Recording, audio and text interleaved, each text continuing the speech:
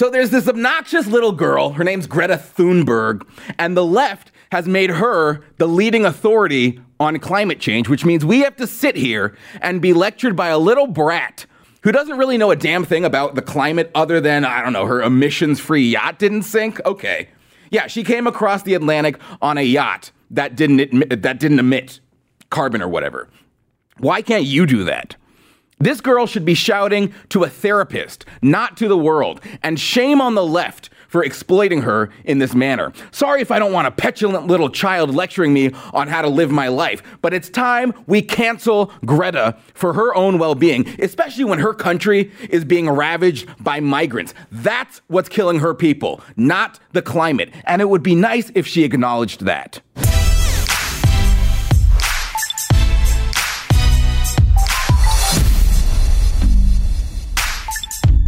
So this is a strategy that we've seen from the left time and time again.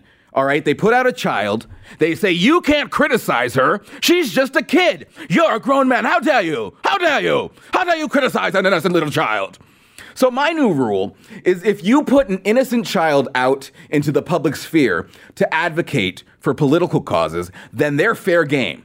All right, I want to tell you about our sponsor today, who is Keeps. If you don't want to lose your hair, right, who does? Well, if you are losing it, the cause could be a hormone called DHT. And now there's a possible solution for it. The FDA approved 2 hair treatment products to help control your DHT and prevent you from losing your hair. And it's even triggered hair regrowth in a good percentage of guys. But until now, those products were very expensive. You had to go to your doctor to get them. Who wants to do that? Who wants to see another doctor? So here's the good news. Keeps. They offer the generic versions of those 2 approved hair products. So not only are they up to 90% effective, now they are totally affordable. And with Keeps, you can save your hair without ever even leaving your couch. You answer a few questions, you snap a few pictures of your hair, and a licensed doctor will review your info and recommend the right hair loss treatment for you. And then it is discreetly shipped to your door. So I got you a special deal. To get it, go to keeps.com/WHB for your free online doctor consult and get your first month of hair treatments for free. Go to keeps.com/WHB. That's KEEPS.com/WHB. Keeps.com/WHB. So the 16-year-old Swede, Greta Thunberg, she's the latest trendy thing on the scene. Nobody knows why. She doesn't offer any expertise because she's 16 years old. She has not said anything profound ever. And yet everybody's talking about her because of her wild theatrics. This is all wrong. I shouldn't be up here. I should be back in school on the other side of the ocean. Yet you all come to us young people for hope. How dare you? You have stolen my dreams and my childhood with your empty words. And yet I'm one of the lucky ones. People are suffering. People are dying. Entire ecosystems are collapsing. We are in the beginning of a mass extinction, and all you can talk about is money and fairy tales of eternal economic growth. How dare you? Woo! Yes, how dare you? How dare you? I mean, I don't mean to laugh at a little girl, but I mean, come on. The thing no one wants to talk about is how her comments make absolutely no sense. Why is she lucky? Who stole her dreams away? If she should be back in school, then why isn't she? Why is she at the UN? And who's talking about eternal economic growth? None of it makes sense. And it doesn't need to. Because the point is, this is a child. And you can't criticize a child. And everything she says is completely accurate because she's a child. And how dare you criticize a child? Look, if you put a kid in the public eye, we should be allowed to criticize her ideas. You know, it's like what they did with Camera Hog. I mean, you cannot criticize this genius. After all, he is a child. Well, if he's a child, then why is he giving speeches? Why is he advocating policies? He needs to be on the playground with Greta Thunberg. But they know what they're doing, and it's strategic. Why is some little girl lecturing the world on climate change? Because if it's a little girl, you can't criticize her, or you can't criticize any of her insane ideas. And extra points, by the way, if she has a mental disorder, which is factually accurate, she has Asperger's, But if she has all of those boxes checked, you can't criticize her. And yet Michael Knowles got in big trouble from Fox News for presenting factual information. Watch. The climate hysteria movement is not about science. If it were about science, it would be led by scientists rather than by politicians and a mentally ill Swedish child who is being exploited by her parents and by the international left. So what you're seeing here is a political movement and a religious movement, and it's fulfilling religious and political goals of the left, but it isn't doing very much for science. Chris, you had a visceral reaction to that. Go ahead. Yeah, I mean, you're a grown man and you're attacking a child. Shame on you.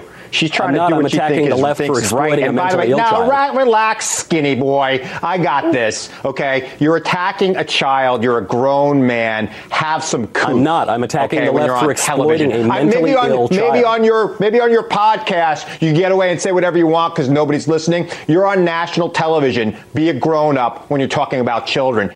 Yeah, says the grown man throwing a tantrum. But you can't attack children. And that is exactly why they put them in front of you to push political agendas. If you put a target that is unassailable, you can't attack their message. And that's what I find so despicable. That's why I'm pushing her aside. I'm pushing Greta Thunberg aside, and I'm going to attack everyone who put her there. I'm going to attack her parents. All of these celebrities who are propping her up, the United Nations. Why is a child speaking at the United Nations? I mean, this is a horrible position to put a child in, especially one who is as scared as she appears to be. If she's so worried about her future, there are a lot of other issues that she could focus on. For instance, explosions are literally becoming a national emergency in Sweden, in her country. Sweden has experienced a sharp rise in explosions because of criminal gangs. The country has seen a record growth in population over the last few years because of immigration. And what's also gone up along with the immigration? Oh yeah, crime and rape, obviously. They try to pretend like no-go zones are just a myth. Yeah, they don't really exist. No, they're not no-go zones. They just have particularly exposed areas, which means that they have people who are unwilling to participate in legal proceedings in those areas, which means there's a hindrance of Swedish police operations in those areas. And in those areas, they have parallel social structure. Sharia. Violent extremism, they call it. It's Sharia. And it's in large part because of the migrants. So I don't know, maybe little Miss Greta could spend more of her time protecting that, because that's more likely to take her life than any problems with the globe, any problems with the climate is. Just saying. But the problem is she's not coming up with these ideas on her own. After all, she's but a little girl. But she has parents and she has teachers who are likely indoctrinating her, and it's making her terrified. As many children, many generations before her have also been traumatized by these overblown threats of climate change. So what they're doing is the feelings that a 16-year-old has, they're taking those and they have reprogrammed the normal 16-year-old, fanaticism that you see, and that goes into boy bands and that goes into teenage movies and goes into, stuff like Pokemon. They're taking all of that stuff and they are turning it towards something scary. But what is scary is using children to push political agendas that cannot be opposed, because they're children after all. And so if you put children in front of us to seriously present their ideas, then I'm sorry, but their ideas are fair game for criticism. The rules are different because they are changing the rules here. And so we have to adapt. It used to be you can't criticize children, but now they're putting children in front of us to push an agenda. So I say that child is fair game for criticism. Don't go after children. Well, it's one thing if it's, Sasha or Malia Obama, they're enjoying a beer, maybe they're underage, but they're not in the political eye, they're not pushing an agenda. Fine, don't go after them. But if you put a child at the UN and say we cannot criticize her, that's markedly unfair, especially when the children on the right are always fair game for criticism, right? Nick Sandmann, criticize him all you want. Kyle Kashuv, criticize him all you want. He's a terrible character. Criticize children on the right all you want. But Greta Thunberg, no, she's off limits. And how dare you? How dare you? The answer is she is criticizable, and we will proudly and loudly criticize her on this program because her ideas are abominable, and she should be in school, not at the UN. All right, so we're gonna get wonky for a little bit, and it's gonna be a bit of a journey, but it's important because what the Democrats are doing is they are trying to increase the number of Democrats in the Senate. So you think this might be a DC insider issue, but it actually affects all of you, and I'll tell you how. There are serious issues in Congress right now. There are serious issues they should spend their time on. There's a crisis on the southern border. We're $22 trillion in debt. We're fighting wars in countries that we can't even find on a map. So with all of this on our plate, what are the House Democrats focused on? Oh, of course, making Washington, D.C. a state. That's right, the House of Representatives is considering a proposal to make D.C. the 51st state. Advocates for D.C. statehood stress that the 700,000 citizens of D.C., they deserve to be represented in Congress, something that can't happen unless they are a state. So as a D.C. resident myself, I want to get into the reasons why D.C. statehood is a terrible idea. But let's start by just cutting through the BS as to what all of this is about. Because despite the rhetoric they spew, there's only one reason the Democrats and D.C. leadership want this, and it starts with an S and it ends with an N-it Democratic majority. So as a state, D.C. would have 2 seats in the U.S. Senate, 2 additional Democratic seats, because you know as well as I do, they'd be fully owned by the Democrats. Now, yes, there are plenty of other states that reliably elect only Democratic senators, but this is different because just saying the Democrat Party dominates D.C. does not let you appreciate the reality here. Now, in 2016, 4% of D.C. citizens, 4% voted for Donald Trump. 4%. So to put that in perspective, the state that gave Trump the lowest vote percentage was Hawaii, and Hawaii gave him 30%. 4% versus 30%. And Trump is not an exception. In D.C., no Republican presidential candidate has even broken double digits since 1988. And ever since the 23rd Amendment gave D.C. the ability to vote for president back in the 1960s, the Republican candidate to get the most votes was Richard Nixon. He got 21%, all right? As the Washington Post reported last year concerning D.C. voters, quote, registered Democrats at 360,107 represent 76% of the electorate. 76% of the electorate. The district's second largest voting bloc, non-party registrants or independents, total 78,178 or 16.5% of the voters. Only 29,136 residents are registered Republican. That amounts to 6.15% of registered voters. 6.15% Republican. So, if you're starting to get the impression that D.C. politics is a little bit one-sided, well, it gets worse. The D.C. City Council is made up of members elected by each ward, as well as a few at-large seats voted on by the entire city. And every election, the D.C. Republican Party only puts out one candidate, focusing all of their resources on just one of these at-large seats. Every election, they fail. A Republican hasn't sat on the D.C. City Council in 10 years. 10 years since a woman named Carol Schwartz was voted out. And Carol Schwartz was the most successful Republican in the history of D.C. politics. And what does Carol Schwartz believe in? Well, Carol Schwartz was also a pro-abortion, anti-school choice Republican, so she's not really even like a conservative, all right? So this whole statehood idea will never pass while Republicans control the Senate. It would be a suicide, but it would be a guaranteed 2 extra Democratic Senate seats every election until the end of the world, basically. So D.C. Mayor Muriel Bowser, this woman, who I'm pretty sure is this guy's daughter, I think we've confirmed that they are related, all right? She addressed this fact at the hearing last week, and to paraphrase, she basically just said, yeah, so. So, her name's Bowser, all right?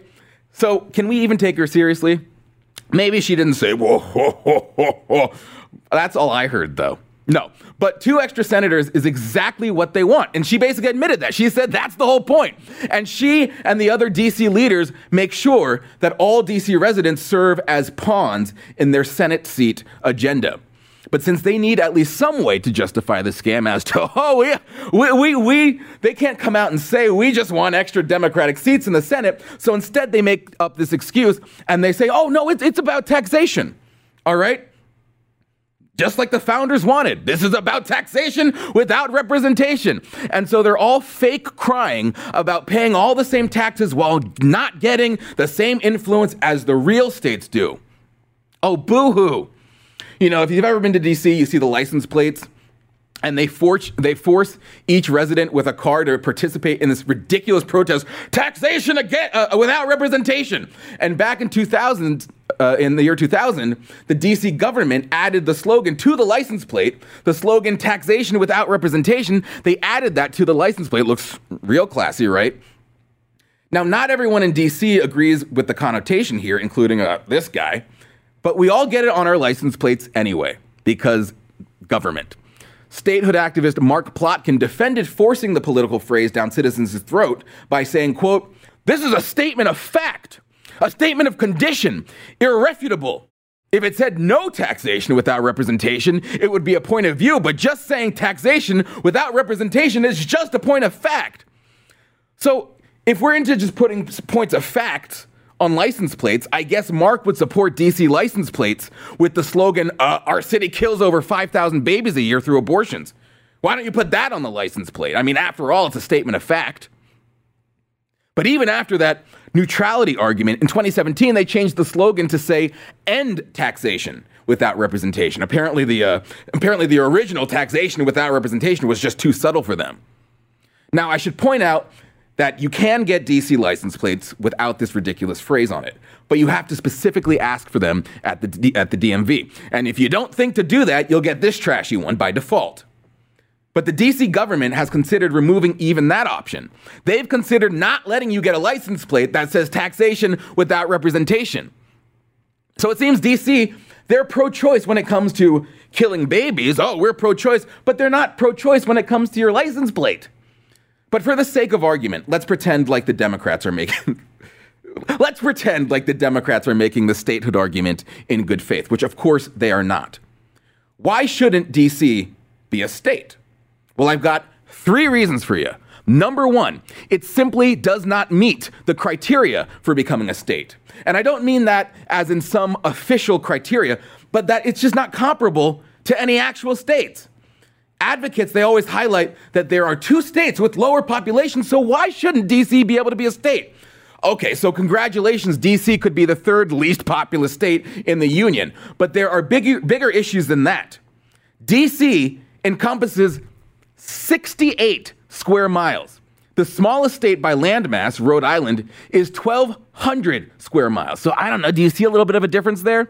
Now, to point out the obvious, DC is made up of one singular city, a single city, okay? I mean, what other state? It is completely unprecedented for a single city to be considered a state. That's ridiculous. What are we, Greece? What are we, Athens? What are we, Sparta? We're Washington, D.C., I guess. And so if we wanted to do that, why start with D.C.? America has 19 cities with more people than D.C. Why don't they all get statehood too? Oh, because that's not how statehood works. And then there's the economy, all right? States typically, if not universally, have diverse economies with various industries. What economies does DC have? DC has government. DC's entire industry is government. Its chief export is government. So it's a pretty crappy economy at that. But the fact is, the founders didn't want DC to be a state. The Constitution gives control of the district exclusively to Congress. And that's not something they can even willingly give up without a constitutional amendment. But since Democrats do not care about the Constitution, they're trying to pass it as a normal law which would violate said Constitution and wind up in the Supreme Court. And above all, this DC statehood nonsense is simply not practical. The new bill proposes shrinking down the federal land to a minimal enclave encompassing basically the Capitol building, the White House, the National Mall, and other major monuments. And everything else would be a part of this like a new state of Democratistan, all right? But as James Madison explained in Federalist Paper number 43, the whole point of the district was to keep the government away from the outsized influence of any one state's control. And as Congressman Jim Jordan pointed out at last week's hearing, the new state would hold a great deal of control over the downsized federal land. Under H.R. 51, the federal government would be entirely dependent upon the new state of Washington, D.C. for water, for utilities, for infrastructure, communications, even police and fire services. By virtue of this relationship, this new state would have incredible power over the other states. That's why this issue deserves an honest discussion. But we're not getting an honest discussion, are we? We're not getting an honest discussion from the Democrats because this is not about honesty for them. So in contrast, why don't I offer up 3 legitimate solutions? The first solution is to simply keep the status quo. I mean, it seems to have been working for us just fine. I mean, if we take a moment to remember the entire purpose of the city, it's to house the government of the United States. And actually, they still do get representation because they're, besides their elected city government, we get federal representation through a vote for the president. And as James Madison pointed out, D.C. doesn't need congressional representation because they hold plenty of influence simply by virtue of location. You think that the people in this district don't have influence in our government? I mean, that's nonsensical. So the second legitimate option would be that D.C. becomes part of Maryland, because the city was first formed by land given by both Virginia and Maryland, and the Virginia part has already been given back. We'd still have the issues that Jim Jordan brought up, but it's at least more sensible than a city becoming its own state. And then the third option, if the problem, as the license plates puts it, is taxation without representation, well, then why don't we just end the taxation part? I mean, as a DC resident, I'd totally be down with that. Maybe you just don't tax us. No, but seriously, the Heritage Foundation has floated the solution, and they pointed out that, quote, the fiscal impact to the federal government if we ended taxation would be quite small. In 2006, DC residents accounted for 0.32% less than a third of a penny of every dollar of total federal income tax revenue. So the point is, there are plenty of options that don't include this insane idea of turning a city into a state. Now, to do our due diligence, we reached out to Mayor Bowser's office to see if she would support these alternative options, these 3 alternative options, and you're going to be shocked to hear this, but she did not reply. Not surprising, but doesn't matter since her actions make her agenda patently clear. The only option she has been advancing is statehood. And why? Because she wants more Democrats in the Senate. If this were really about taxation without representation, then why wouldn't these other options be on the table? Because it's not about that. All they actually care about is Democrats controlling the Senate. This whole DC statehood agenda, and that's what it is, it's an agenda, is nothing but dirty politics. You know it, I know it, and we're not going to fall for it at all here on this program. A reminder to everyone, I'd really appreciate it if you'd please rate, review, and subscribe to the White House Brief podcast. It will make sure the truth rises above all the other stuff out there. So please rate, review, and subscribe. Thanks for listening.